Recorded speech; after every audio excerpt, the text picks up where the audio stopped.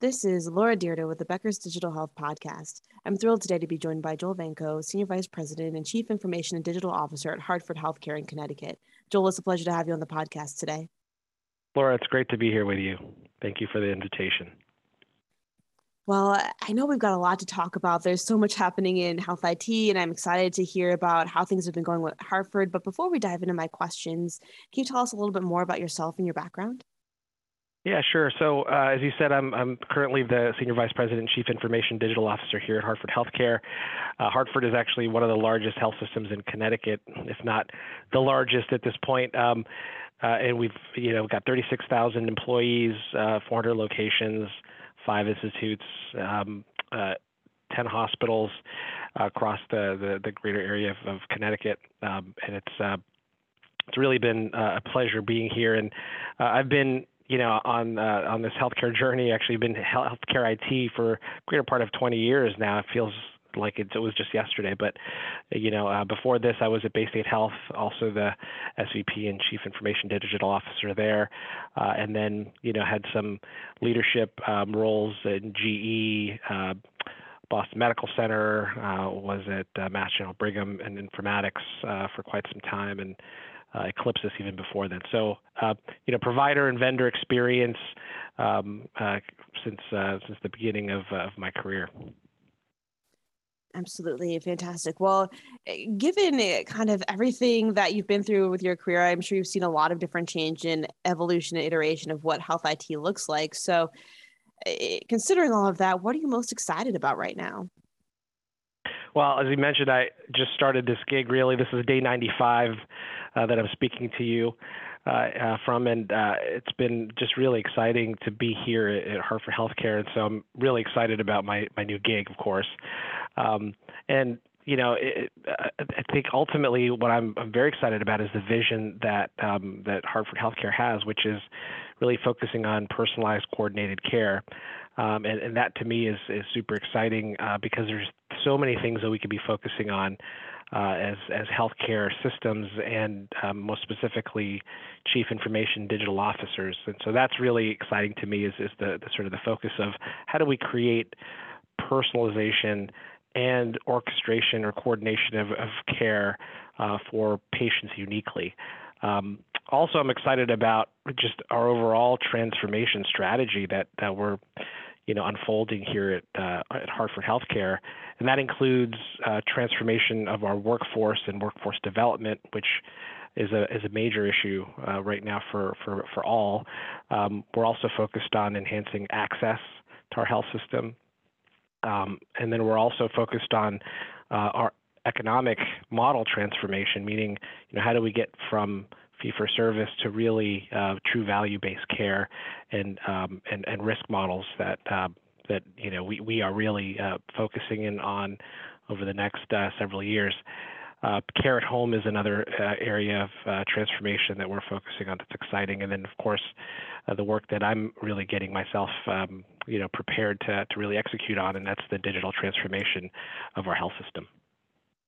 Yeah, absolutely. Wow. So that is a lot of different priorities that you have and things that you're juggling in whether it's kind of the overall mission of being able to provide great patient care and then taking care of the staff and team members and access to care to then, as you mentioned, some of the smaller different micro goals that you have in care coordination and orchestrating care from the digital side of things. When you look at all of that, what do you see as being kind of fundamentally different once you're at the ideal state and once that digital transformation has taken hold? What ideally will the health system look like and how will it be different? Yeah, so I think and that's one of the reasons why I said that the vision that, I've inherited really by coming into Hartford Healthcare, which I know is not really unique to Hartford Healthcare. I know a lot of organizations in healthcare are looking to create a personalized experience and trying to orchestrate care. But to me, that is just an absolute, North Star that we have to all attain for the sake of our patients. And really what that looks like is a health system or healthcare experience that truly is unique to this patient or the patient and the family, especially during their most vulnerable time, which is, whenever you're in health, whenever you're accessing healthcare, particularly acute healthcare, you're in the most vulnerable state of your life. And so we want to make sure that it's an absolutely unique and personalized experience. And really what that looks like, or what it needs to include is one, it has to be us as a health system using data better to personalize the way again that we engage with our patients and to personalize the patient's experience. So we've got to leverage our data better. We've got a lot of data now. Lots of it's digitized. Some of it's not standardized, but there's data out there. And by the way, I would say it's also not just healthcare data. It's data that is what I call exogenous data about the patient, right? We talk about SOGI data. We talk about social determinants of health. Those are all things that really give us a better sense of who the patient is. So using the data to better personalize. And then digital, to me, if we leveraged it correctly, like many of the other industries that we in our own daily lives experience, if we use digital, then that digital capability can leverage the assets that a health system has. And that's what we're really aspiring to do. Is we have 400 sites, like I mentioned, and 5 institutes and joint ventures and all of these patient services. But as a patient, oftentimes the biggest issue is that you don't know where to start. You don't know where you're going. You don't know when it's going to end. And so if we can leverage digital, just like we do with other things that we do in our daily lives, to really help us understand where do we start, where are we going to be going, and then perhaps, what does the conclusion look like? I think that's really what healthcare needs to end up being like in the future, right? So let's make sure we know the patient so we can personalize their health experience, and then let's give them the digital tools to be able to, on their own terms, manage the experience that they need to have and should have with a health system that's providing them care. That's a really great point. And, it's so interesting to think about of what that could look like as a truly personalized experience and how much better that'll be from the outcome standpoint, as well as just being able to serve the patient and getting a great and loyal patient within the health system. So considering all of those things, what aspects of healthcare do you see as being most primed for IT disruption right now? I think the biggest area of focus for us right now, and I think this is where it's really, this disruption is primed, to your point, for really making a change, is access. And access is not just defined, it shouldn't just be defined as getting an appointment, but access to health or access to health care is really, it could be by way of getting information about my health, getting education about a procedure or a disease state or an outcome. Of course, getting an appointment, a primary care appointment, a specialty appointment, a service, and it could also be just getting somebody to say, yeah, we're here for you, and here's how you can engage with us any given time. And so, I think the access issue is something that is pertinent to everyone across the country. There are certainly pockets of areas that don't have enough primary care physicians, that don't have enough healthcare services, rural areas, for example. And so, I think with the work we're doing with data and digital, the disruption is really internal. It's an internal disruption of how do we better create accessibility and easy accessibility at that to our services, and so to ensure that everybody has equal access to what we have to offer. And so I think that's really the place to start. I think we've got the opportunity to do that. And with with the pandemic behind us to a certain degree, well, actually not behind us, but experiencing the pandemic and having experience in sort of providing digital or virtual care, I think we have an opportunity to really double down on how we create access at that level. Absolutely. I think that's a really great point and definitely a much needed service for so many different people across geographies in the country. And, too, when you're looking at the access question, and obviously that's part of the digital transformation, but part of it also is on the side of, being able to deliver that, whether it's having the broadband or other access points, tablets, smartphones, those kinds of things. How much are you thinking about that aspect of it, and just making sure that people are equipped to receive care virtually or access when, perhaps at the moment they really aren't, or Yeah, there are factors outside of your control, basically. yeah, it's a great point. I mean, this is really the digital divide that I think was exposed to us, to all health systems as a result of the pandemic, right? I actually, I guess I was assuming too much by thinking, once we go digital, we're going to have folks have equal access to our healthcare services. It sort of democratizes it to a certain degree because the assumption is most individuals have technology available to them, even a cell phone, if you will, and that may be the case. But what we found out very quickly, what I found out very quickly after the first wave of the pandemic was, we saw all of these individuals in our ED who did not have, real access to digital capabilities because they were on, minute-to-minute plans or monthly plans on their cell phone. So they didn't want to leverage their minutes. To your point, they may not have broadband access, and so at their home, and so why would they?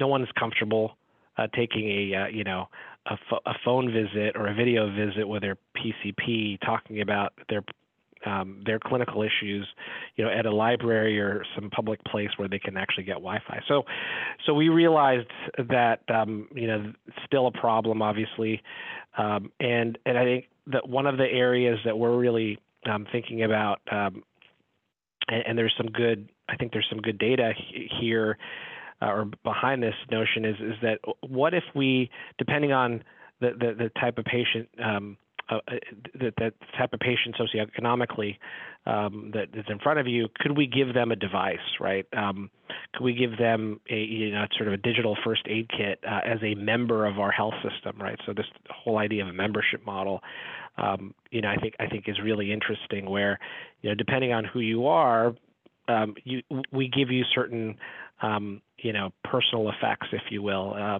For me, they may not give me a device because I have lots of devices, but they may give me, or I may give somebody like me, a link to all of our different capabilities technologically, apps, et cetera. But others who may not be able to afford it, a $300 device packed with Hartford Healthcare apps, and you can use that to connect with us anytime, has a cellular plan, et cetera, or something else, maybe Starlink. I mean, I think it's a game changer. And so we're thinking about how we can do that for various reasons, equity, outreach, and access, et cetera. So that's one thing that we're thinking about. Got it. That makes a lot of sense. And, I love that term you coined in terms of the digital first aid kit. I think that is just a great way of thinking about it. And finally, here, before we wrap up, I just have one more question. What are some of the top challenges that you're preparing for over the next few years? I know we've talked a lot about some of the really exciting and interesting things going on, but on the flip side, what do you anticipate could be roadblocks? Yeah. Well, right now I think we're all facing financial challenges, and there are numerous factors that are really sort of creating these challenges for us. Workforce challenges, right? So we have a lack of nurses and the ability to get nurses, and so we end up having to do a lot of agency outreach, and that's expensive. Reimbursement contraction, the lasting impact of the pandemic, geopolitical issues that are impacting our economies and supply chains, inflation, and so on. So, we were anticipating, I think, this year of having a banner year in many ways because of the way that Hartford Healthcare has really sort of withstood the pandemic and and all the different types of things we've built up to this point. And all indicators suggested that we were going to do very, very well.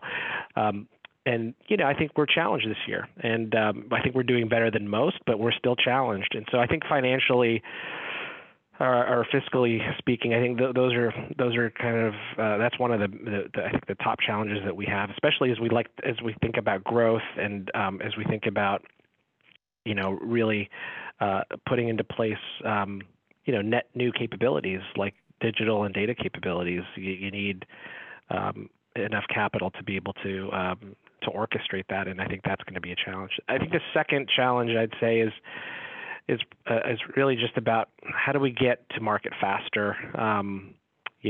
Accelerating for me this data and digital platform, and really getting to this on-demand healthcare model so that we can ultimately achieve our vision of personalized, coordinated care. And so that velocity is really important. And with the challenges that we have financially, it could be a little bit slower than I'd like, but that certainly is something that we're going to have to solve for. How do we get to market faster? Because I also know that there are a lot of other competitors, outside of the traditional healthcare space that are looking to really, continue to sort of chip away at this healthcare problem and challenge that we have. And so those digital astute organizations and or digital giants can certainly eat our lunch if we don't get there to market fast enough.